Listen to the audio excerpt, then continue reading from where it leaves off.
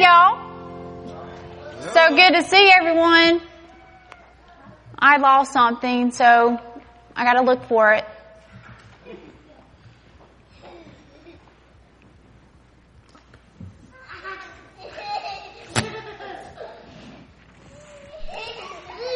Hey, Callie Mae. What are you doing? I'm looking for a quarter I dropped. I have some time. Maybe I can help you find it. Okay. I could use some help. I've been here for hours. Wait a minute.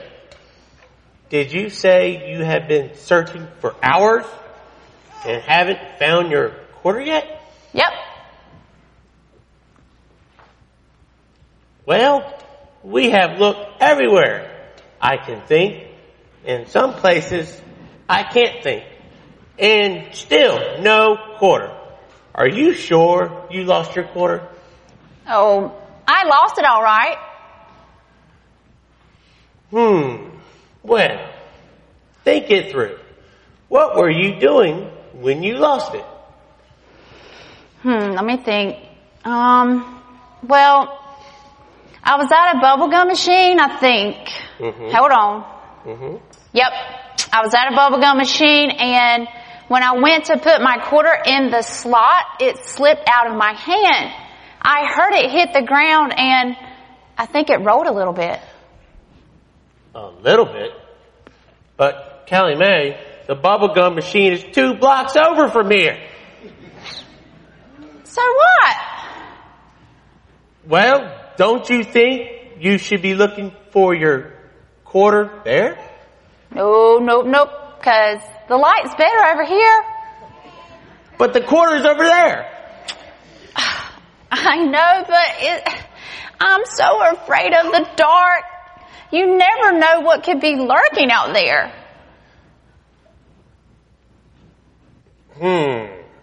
But don't you have a flashlight?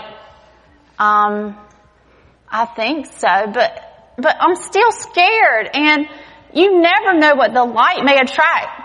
It attracts all kinds of things like moths and everything. Scary. That may be true, Callie Mae, but you have to look for lost things where lost things are. What do you mean, Eddie? The purpose of the flashlight is to shed light in dark places. You know, it's like that song we sang last Sunday, This Little Light of Mine. Yep.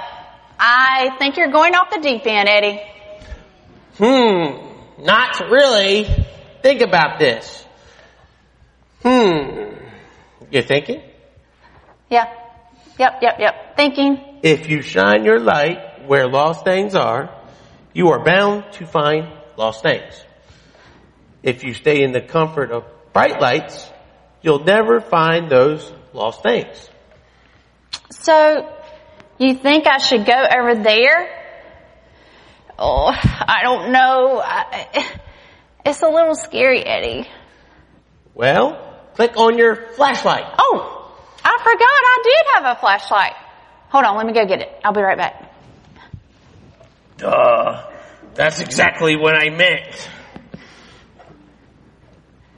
You got it? Got it. All right. Let's go look. All right, let's look. Y'all help us look.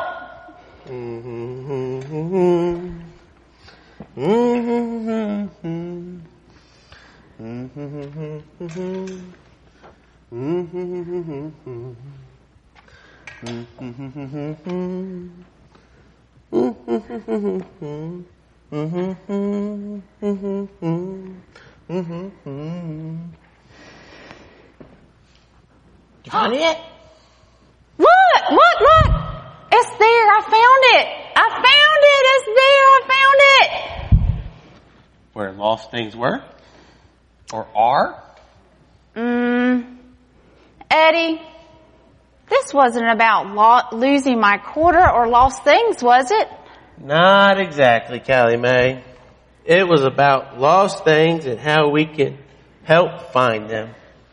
Okay, I get it now. We need to shine our light so that others can see the love we have as Christians. We need to draw them to our lights and let them know the joy of life with Christ, right? That's good, Callie Mae. Probably better than I could have said it. Yep. Thought so. Thanks, Eddie. No problemo. Hey, you want to go see if anybody else has lost their quarter too? Now, Eddie, I know you're messing with me now. Come on. I'm just joking. Okay, let's go. Bye-bye, Hey, everyone. bye. Bye.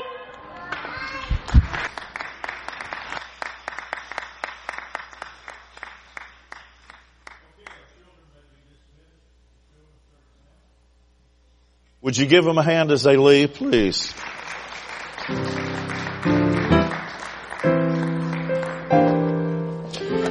Again, we're glad that you're here today. I'm going to be using the screen quite a bit this morning, so I'm going to stand here so that can be darkened a little bit back there, and you'll be able to see the screen just a little bit better. As most of you know, we've been dealing for well over a year now, going through the Bible, preaching from a different book of the Bible each week. And today we come to the book of Titus. Titus in the New Testament, one of the pastoral epistles. And this morning I'm going to kind of wrap up 1st and 2nd Timothy and Titus all in a package as we end these that are designated pastoral epistles. And I may be doing it in a kind of unusual way, but that's okay. You're used to unusual things, I think. At this time on Sunday mornings, no telling what we may do. So, if you'll follow the screen with me closely, we're going to be talking about how firm a foundation we have as Christians in the Word of God. Now, as I was flipping through the channels this past week on TV, I ran across a story. I think it was probably National Geographic that was doing this story on a certain people group. You've all seen those types of programs. And this was a whole city, I guess, village that was built out in the ocean, miles away from land, on houses similar to this. Now, I didn't capture the images from the screen that day, but it looked very similar to these huts or these shanties built on, let's go back please. These huts and shanties built on sticks. I won't even call those poles. It looked more like sticks in the water there. And when I was watching that program, I thought, now here is a group of people living out in the sea on houses like this, built on little tiny poles or sticks. They've lived there for many, many years. Some of them have lived there their whole lives and raised families there. And there's just dozens of these kinds of things out there. And of course they go out in their little boats and they catch their fish, and everything they eat comes from the sea. I love the coast and I love to fish, but boy, I wouldn't want to live that way. Would you? But when I looked at that, I thought, now there's not much of a foundation under those little dwellings, is there? As a matter of fact, I've been on the ocean before when I would not want to have been in one of those when the ocean was that rough. Not a very secure dwelling at all, and certainly not much of a foundation there.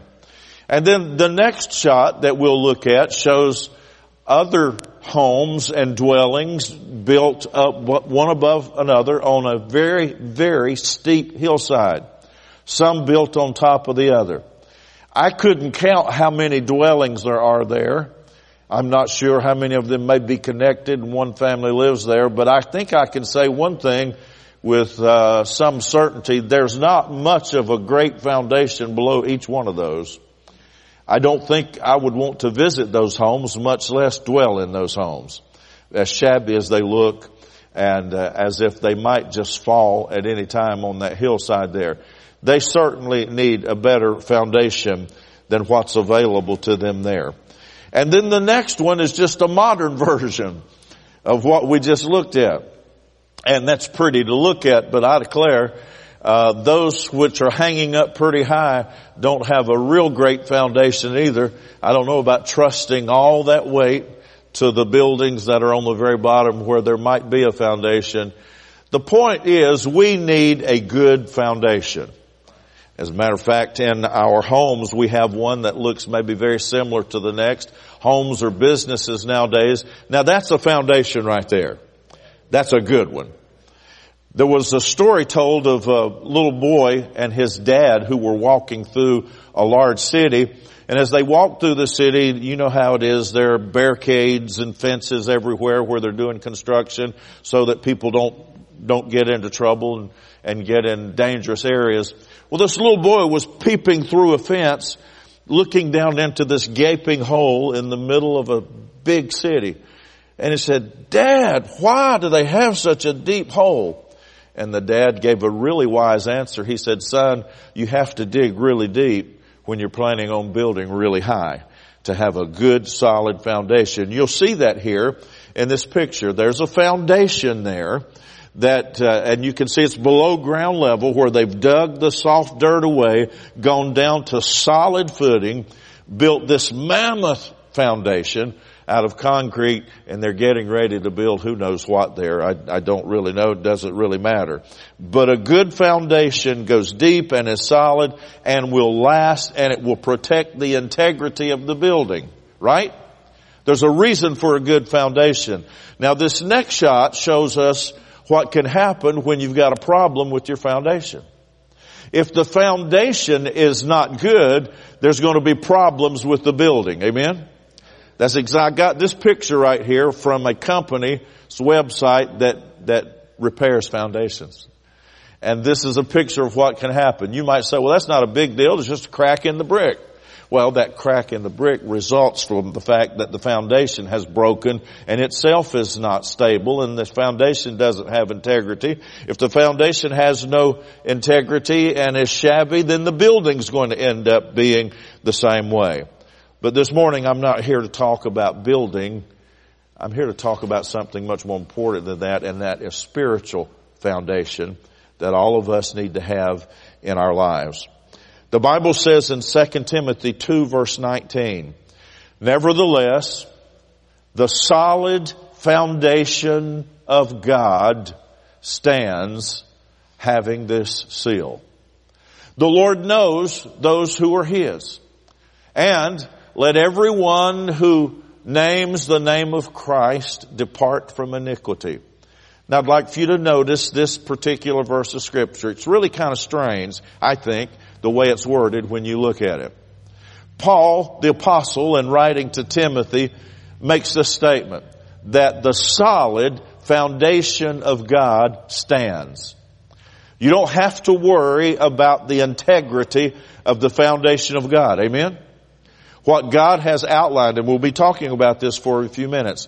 This foundation that God has provided for us, He's provided for us a foundation as individuals, collectively, as the church as a whole. There is a foundation upon which this is built, upon which we are placed. And according to the Bible, it is a solid foundation. It's a foundation of God, and it's a foundation that stands. And here is the seal, if you will. Here is the proof that this foundation is good and will stand. And he names these two things. Number one, the Lord knows who are His. How many of you remember that passage in the Gospel of Matthew where Jesus says, "Not everyone who says to me, Lord, Lord, shall enter into the kingdom of heaven." Remember that? And then he says, "And some will say to me in that day, Lord, Lord, have we not sung in the choir, gone to church, given in the offering, cast out devils? Have we not done all these many wonderful works?" And then the Lord will say to them what? "Depart from me, I never knew you." Now they may have been in the building, they may have been in the church, but they weren't His, and God knows who are His. Amen? Someone said that going to church no more makes you a Christian than going into a garage makes you an automobile. A lot of truth in that. Amen. You can go to church for years and never be a Christian. Listen, I can tell you, because I know for a fact, people who have preached the gospel that weren't saved. And told me later, they weren't Christians. They didn't even believe, but they took it up as a vocation, like being a painter or a carpenter. They decided to preach, but they didn't even believe what they were preaching. But here's what the Bible says. There is a solid foundation, and we need to understand that the Lord knows those who are His. And then here's something else that's very important about Christians and what we need to understand. And let everyone who names the name of Christ depart from iniquity. How many will agree with me that the Bible teaches that those who are born again and those who are saved need to quit their sinning? Is that right? Is that biblical? Today we see so many people who buy a hell insurance policy. That is to say that they come to Christ and they say a prayer and they've been taught and they believe at that point then that their salvation is secure because they just uttered these words or shook the preacher's hand or made this confession, when this confession perhaps may not have been from the heart to begin with, and certainly did not result in any life change. How many of you know when you get saved, your life changes? The Bible says that old things pass away. Behold, all things you become a new creature when you become a Christian. And you do not continue in your sinning ways. Amen? And so I think this is so important. The Bible does say concerning our text today about this foundation, the solid foundation of God stands, having this seal. The Lord knows who are His, and let everyone who names the name of Christ depart from iniquity. I have got to tell you that this message that I'm sharing with you today is very important and very serious. It's very serious. I've had the opportunity over the years to do a little bit of building. This is the second church I was involved in the building process. We built one in Missouri and one here. At least 2 houses I have built. And one of the things that I have learned is that there is somebody that is appointed to make sure you do the job right. He's called a building inspector. Every time he comes around, he doesn't mess around.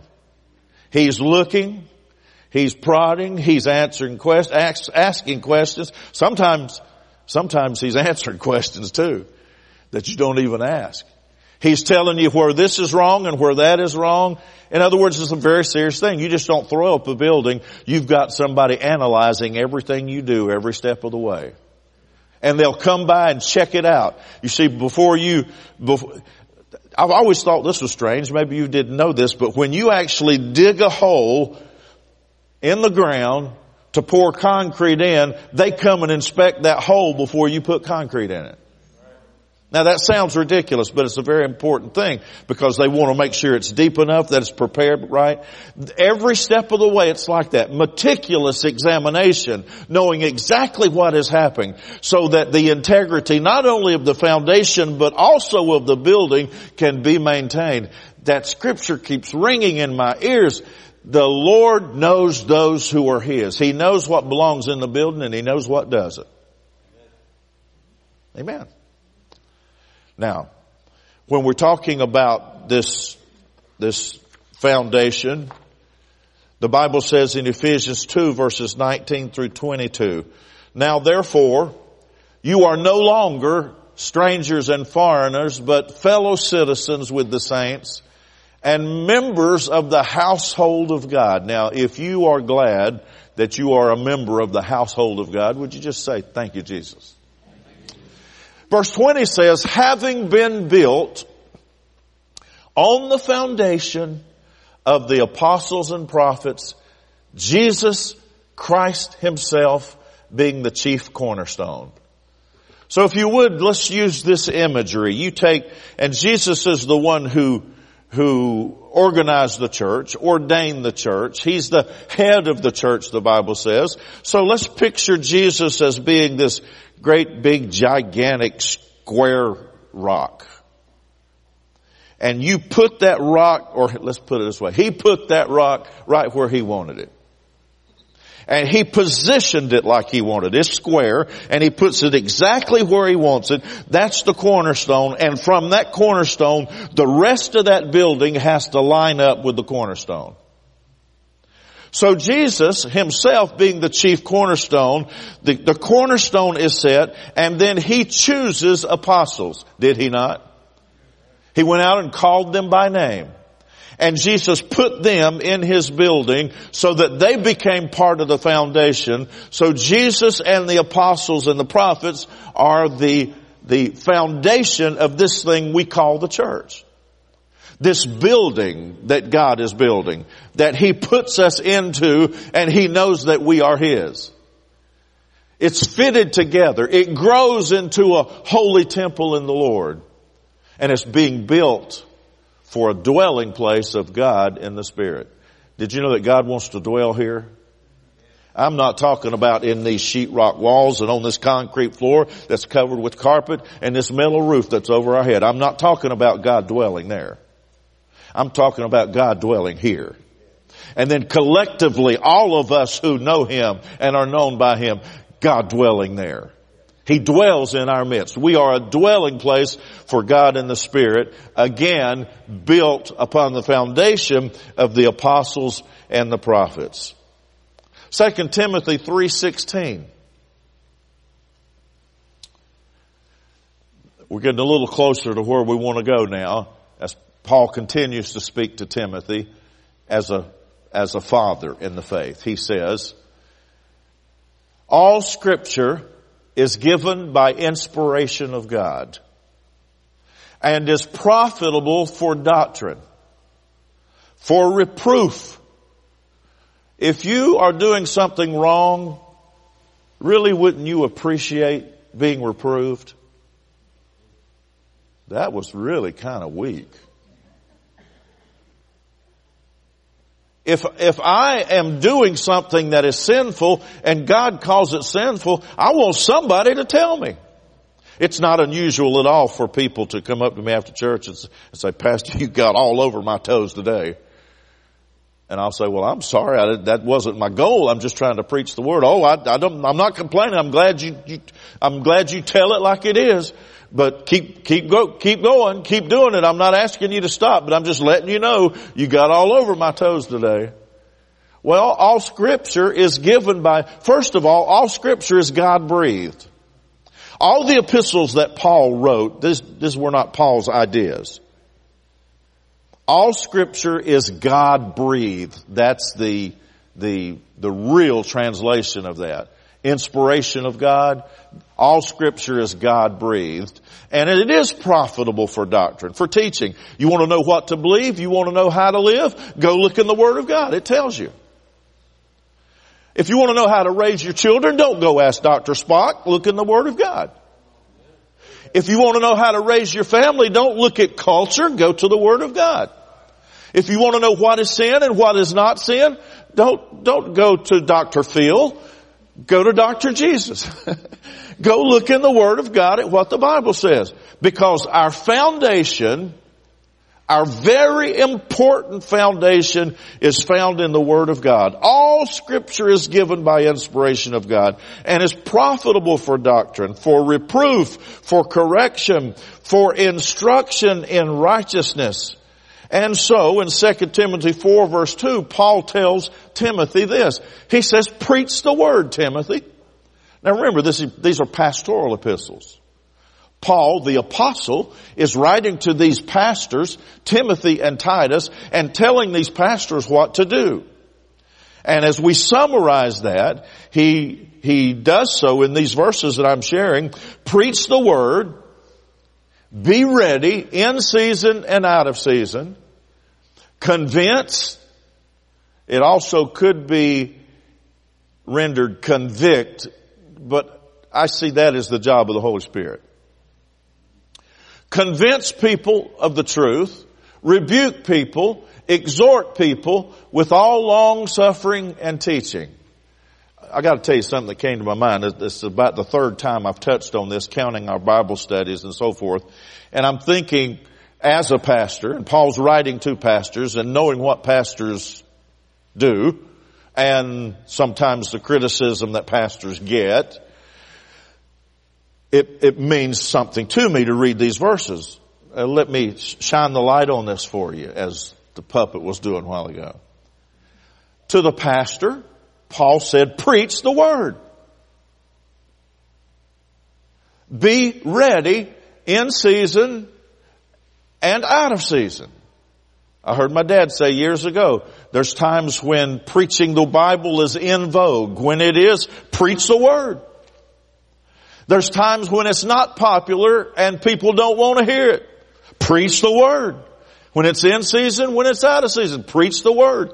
Convince, rebuke, and exhort. Now, you tell me what happens to somebody who convinces, rebukes, and exhorts.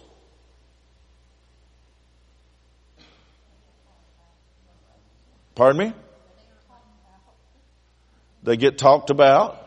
Do people usually take kindly to being rebuked? No. Do people usually take kindly when they're exhorted forcefully? People, especially people now, kind of resent that. It's not just now, it's been that way all along. We don't like getting corrected. I didn't like it when I was 3, I didn't like it when I was 16, I don't like it now. But I need it. And you need it. We all need it. And most of the time, if we're mature, somebody brings something to our attention, we say, thank you. Thank you for helping me see that. Thank you for helping me understand that. But when you convince and rebuke and exhort, you might as well get ready for some suffering. So that's why Paul said to Timothy, you convince and you rebuke and you exhort and you do it with all long suffering. That's what long suffering means, to suffer long. And if you do what I'm telling you to do, Timothy, you're going to suffer. Just get ready and be prepared. You're going to do it. It's part of what you do. You're going to have to do it. Long suffering. Because you're doing what you're supposed to do. Well, that's why Timothy was I guess at this particular point in time, he was really down. And Paul said, you need to stir up the gift of God which is in you. You need to be strong. You need to fight the good fight of faith. Don't be fearful, Timothy. God has not given us the spirit of fear, but of love and power and a sound mind, he said to Timothy. So, the next scripture, 2 Timothy 3 verse 1. Timothy, you need to preach because, chapter 3 verse 1, know this, that in the last time, perilous times will come. Let me turn there and read some of that to you. But may I just share with you that in my Bible, there is a title heading to this chapter. If you're using the New King James Version, you've got it too, and it's on the screen there. Never had thought about that until I think this morning. But know this, that in the last days perilous times will come. Dangerous times are going to come. The last days are going to be dangerous. They're going to be dangerous times because there are dangerous men. You see, it's the perilous men and women. It's the perilous people who make it perilous times.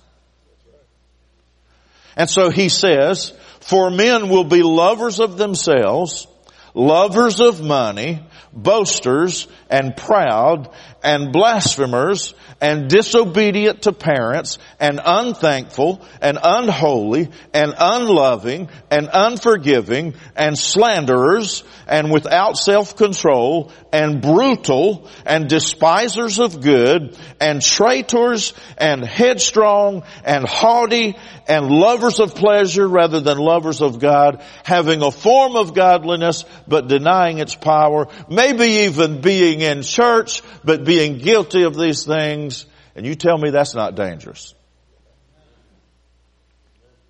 That's why the chapter heading is perilous times and perilous men. And then Timothy's supposed to go in there and rebuke and exhort and correct and address those things that these dangerous, perilous men are doing. Well, most of us know that the foundation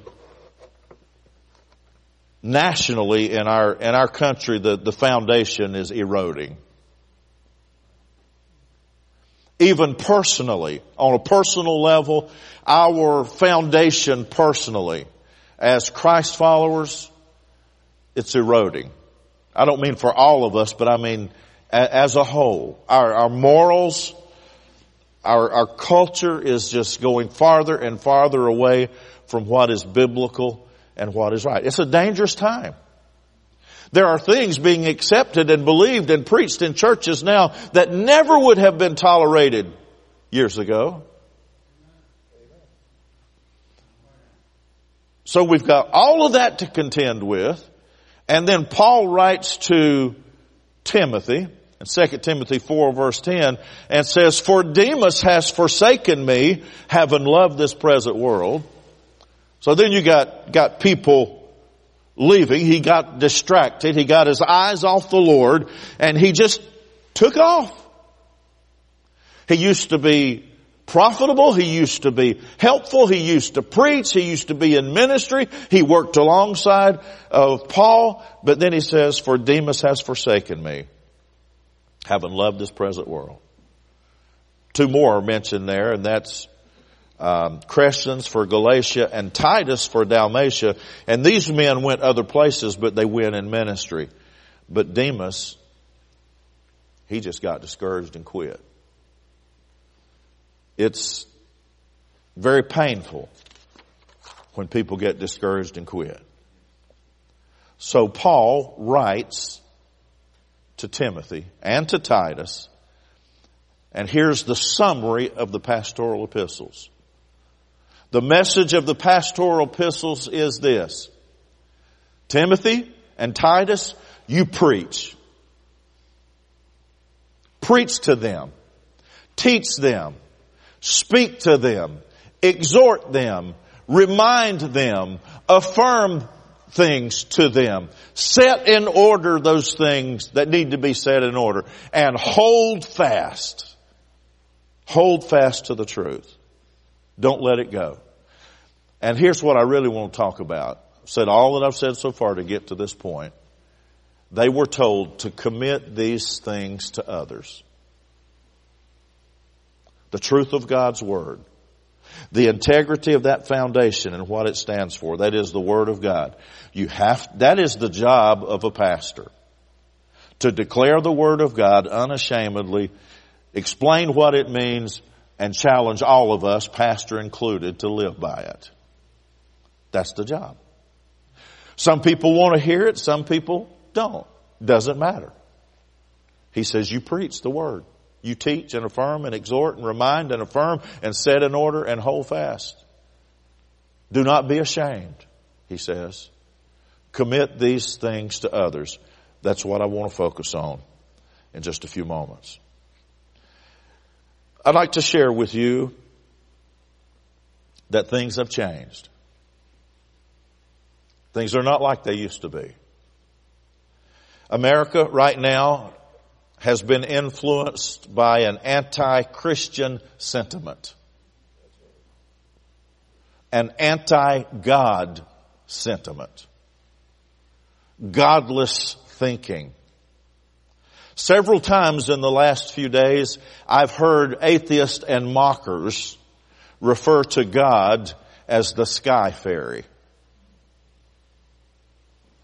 The Bible is equal to being a joke in a lot of people's minds. Christians are equated with being morons.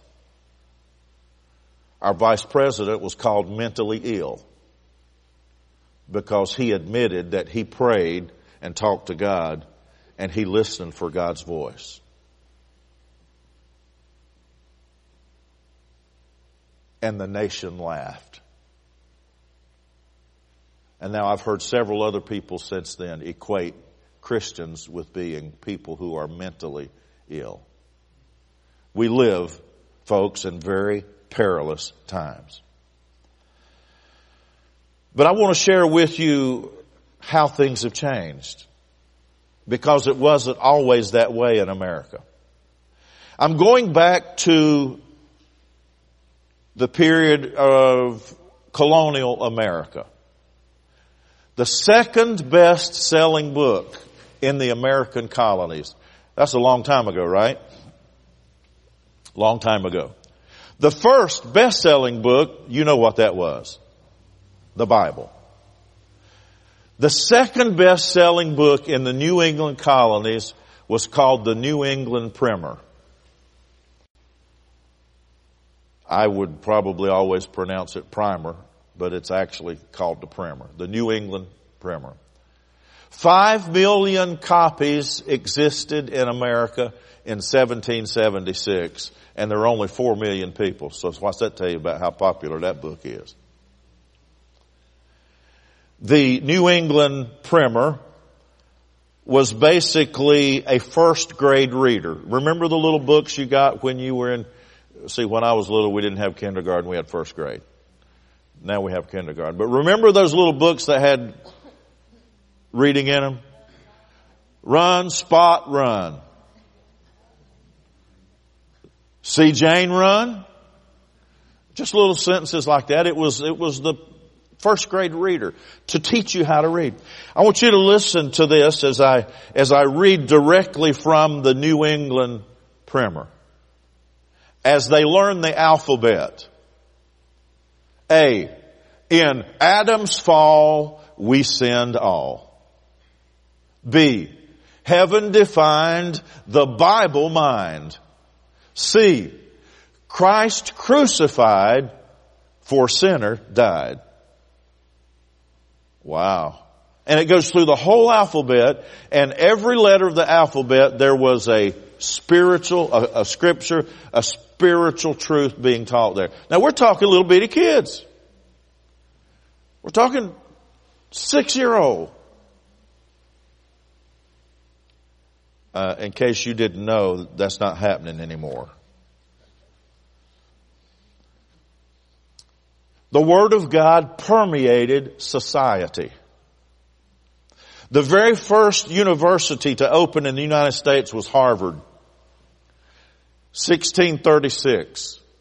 Their document at Harvard, Rules and Precepts, and I quote, "Let every student be plainly instructed and earnestly pressed to consider well the main end of his life and studies is to know God and Jesus Christ, which is eternal life."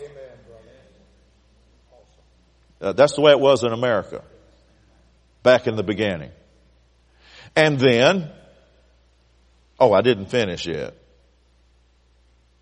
And therefore lay Christ at the bottom as the only foundation of all sound knowledge and learning. Wow. Harvard. The original motto for Harvard was truth for Christ and the church. Princeton's founding statement, and I quote, "Cursed is all learning that is contrary to the cross of Christ." 1746.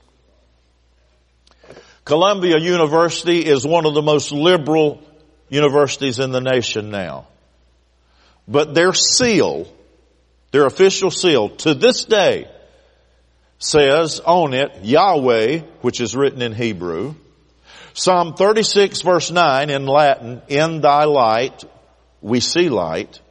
And 1 Peter 2 verses 1 and 2, an admonishment to desire the pure milk of God's Word. We're back in the early days of our nation. Gouverneur Morris. Now Gouverneur is a name, it's not governor. It's Gouverneur Morris. He was a writer of the preamble to the Constitution, and he also signed the U.S. Constitution. Listen to what he said. Religion is the only solid basis of good morals. Therefore, education should teach the precepts of religion and the duties of man towards God. And Titus 2 will begin in just a moment. And as you're turning there, if you haven't already, let me remind you, I've said this before, I am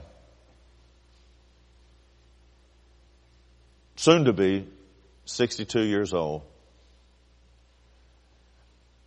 And America has gone down like a sliding board in my 62 years. When I was a little boy, there was prayer in schools. There was Bible reading in schools. The Ten Commandments were all over the place. Now, there's no more prayer in schools. There's no Bible reading generally.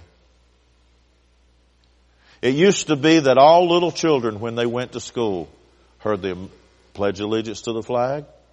They heard a scripture reading, had a devotional. All that's gone. And all those little children that never used to have parents that were Christians or never went to church, they got a little bit of the Word of God when they went to school. That was 60 years ago. They don't get that anymore. 1962 was when that changed. Prayer was taken out of schools. Bible reading was later. Many other things since then. I heard on the news this week now where one school system, one of the northern states, I forget which one it was, literally it's before the state legislature to let school students determine their own gender without consulting their parents first. So that if a male wants to identify as a female or a female wants to identify as a male, you don't have to ask mom and dad. All you do is go tell the people at school, they'll change your records and you become what you want to be. If that's not stupid. And contrary to the Word of God. That's how far we've come. Children, because this is now the third generation since 1962. In other words, we've lived long enough to raise adult kids 3 times over since then. We've got a culture that has no foundation in the Word of God. That couldn't be said when I was growing up. When I was growing up, everybody was, if they weren't a real Christian, everybody was a Christian. You know what I mean? It was just everybody identified. Everybody identified with believing the Bible, and it was very rare to find people who didn't. We could give many examples to that. That's changed. These are perilous times. Perilous times, however, simply mean it's time for somebody to take a stand. It's time for somebody to tell the truth. And all over this world right now, there are pastors and preachers and church members just like you who are standing up for the foundation that's laid in God's Word, and they will not give in. Their attitude is, I am not ashamed of the gospel of Christ, for it is the power of God to salvation, and I will not cave, I will not keep quiet, I will not blend in, I will stand up for the Lord Jesus Christ.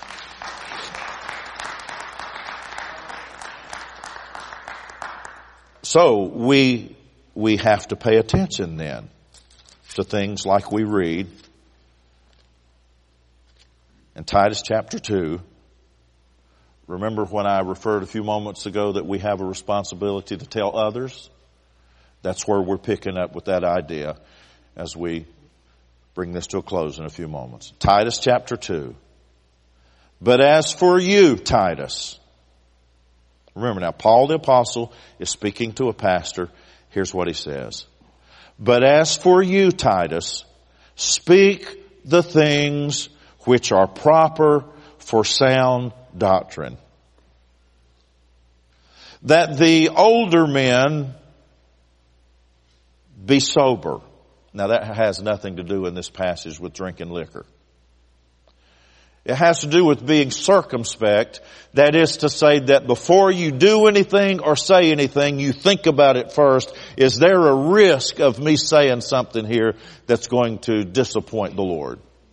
That's being sober. Tell the older men to be sober and reverent and temperate and sound in the faith, in love and in patience. Verse 3. Tell the older women likewise. Tell them. Tell them that they need to be reverent in behavior. Tell them that they don't need to be slanderers. They shouldn't do that. Not given to much wine. Teachers of good things. And, verse 4, tell them that they need to admonish the young women to love their husbands. Wait a minute, let me just pause here a moment and say, given what I've just shared with you, that there's been 3 generations of kids who've been born since what happened in the 60s. If we've ever needed mature women to teach mature women, to teach younger women, it's today. Because a lot of times mama wasn't there to teach them and grandma didn't teach them. And they've grown up with no basis and no foundation in their lives. They need the Word of God. And somebody's got to teach them. And that's where we as a church, we have to understand, we have to remember. It may not be my son and it may not be my daughter, but I have a responsibility to stand up and teach them the Word of God. And you have a responsibility, if you're a mature woman, to teach the younger. Men, teach the younger men. Older women, teach the younger women. How are they going to know if you don't teach them? We have, not just Titus has that responsibility. We all have that responsibility.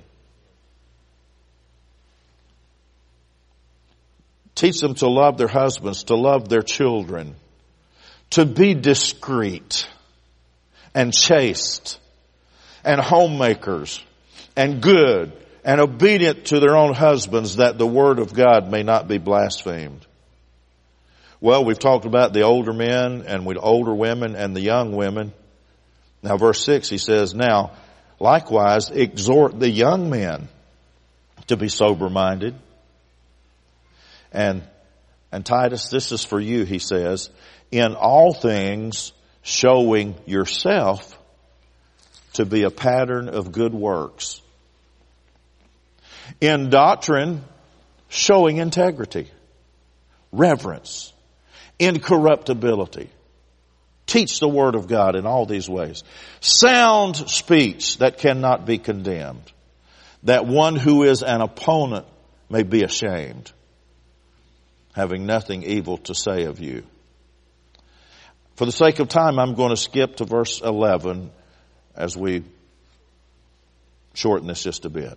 For the grace of God that brings salvation has appeared to all men, teaching us that denying ungodliness and worldly lust,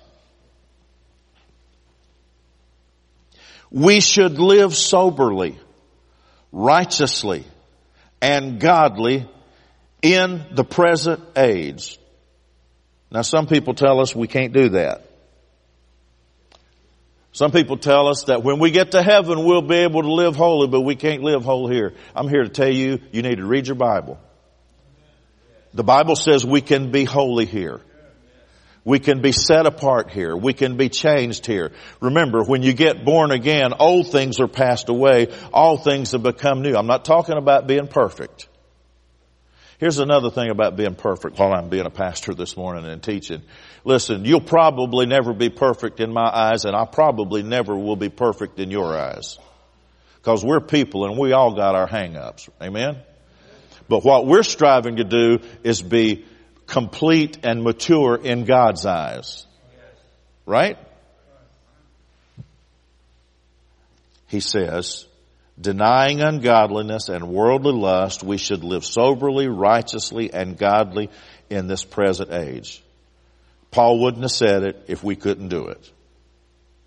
And then he says, looking for the blessed hope and glorious appearing of our great God and Savior, Jesus Christ.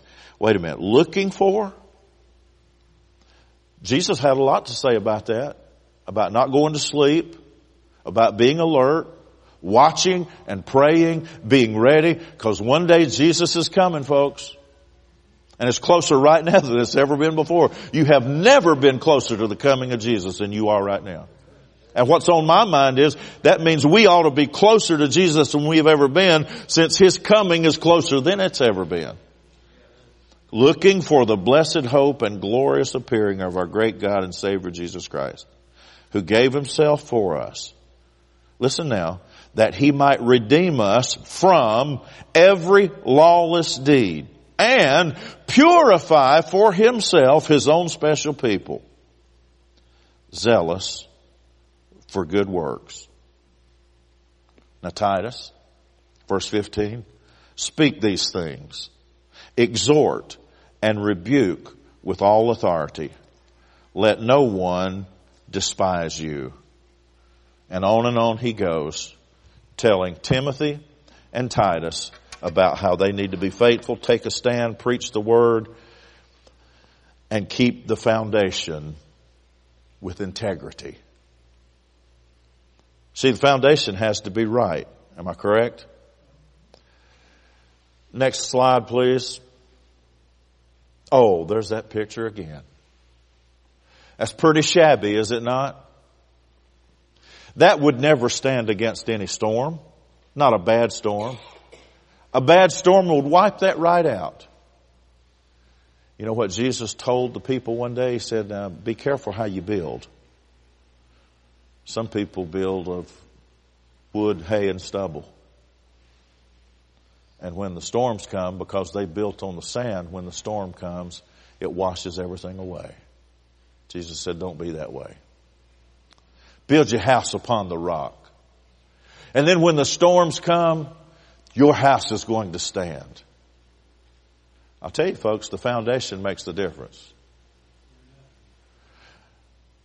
Pastor Ron's ideas aren't worth a nickel. I'll go farther than that. Billy Graham's ideas aren't worth a nickel. But the teaching of the Word of God, which Billy Graham stood on and which his pastor preaches each Sunday, that's worth a great deal and constitutes the foundation for our faith. So don't get the message confused with the messenger. The messenger has flaws. The message is pure, has integrity. The next slide, please. 1 Corinthians 3, verse 11. Paul said the same thing. Same Paul, same apostle. He says, for no other foundation can anyone lay than that which is laid, which is Jesus Christ. Isn't that where we started? He was the chief cornerstone. He aligned the apostles in the way He chose. He sent them out, and now all of us are builders in this great house that the Lord is building on the same foundation. We better make sure we're building on that foundation. That's what we're believing. That's what we're living. That's what we're committed to. Because I'm going to tell you, it doesn't matter what anybody says. There's only one way to get to heaven. I said there's only one way to get to heaven. No other foundation can anyone lay than that which is laid, which is Jesus Christ. I don't know about you, but I'm thankful for the foundation. We got a lot of crazy ideas and a lot of crazy preaching and a lot of crazy things being taught in churches nowadays. But it's not worth a nickel if it doesn't align with the foundation. Amen? Would you stand with me? Next slide, please. How firm a foundation, ye saints of the Lord, is laid for your faith in His excellent word. What more can He say than to you He hath said, to you who for refuge to Jesus have fled? Fear not, I am with thee. Oh, be not dismayed, for I am thy God. I will still give thee aid.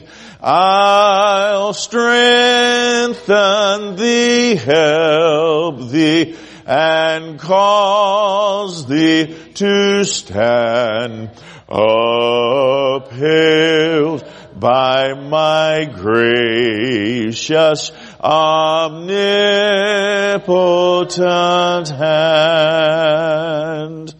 When through the deep waters I call thee to go, the rivers of sorrow shall not overflow, for I will be with thee, thy trials to bless, and sanctify to thee thy deepest distress.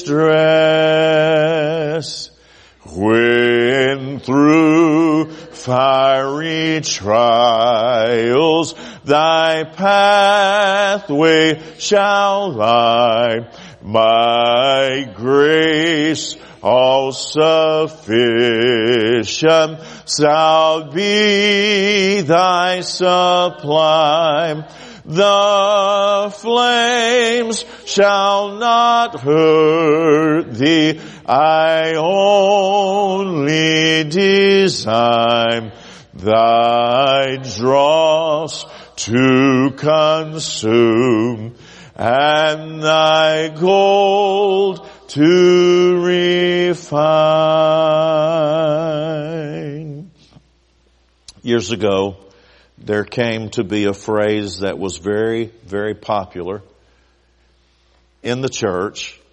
It was a Latin phrase, sola scriptura, which simply means only the Bible alone. It reminds me of what we say when we join our church here.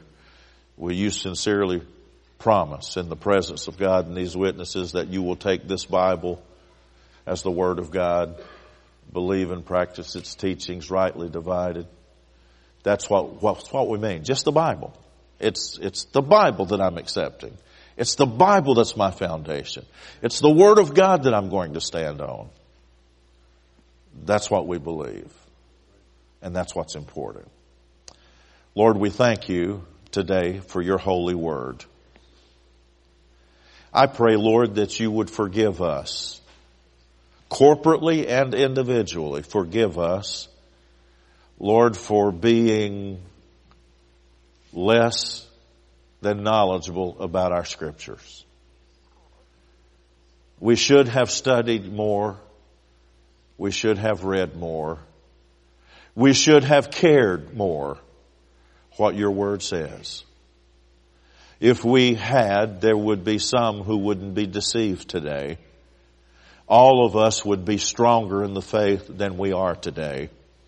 So we pray that you would help us. Help us to understand, Lord, that we must build on this foundation, that of the Word of God. Help us not be deceived by the many false doctrines that circulate in this world today. Help us not to be led astray by the influences of our culture, which have largely turned their back on you. Help us, Lord, to keep our eyes on the prize, to keep our eyes on Jesus, the author and the finisher of our faith, so that one day when we stand before you, we can hear those words, "Well done, good and faithful servant." I want to hear that, Lord. I want to hear that. I want each person here to hear that. And your word says you know those who are yours, and let those who name the name of Christ depart from iniquity. Teach me that, Lord, and teach us all that we have a responsibility to you.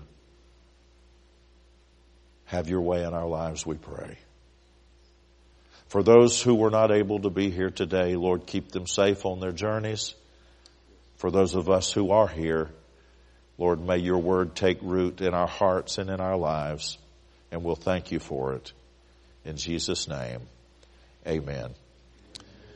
Before we leave, I'll remind you, if you have any ideas or help or assistance at all with helping Brian Bangert, if you would speak to me about that as you leave. Thank you so much. God bless you today.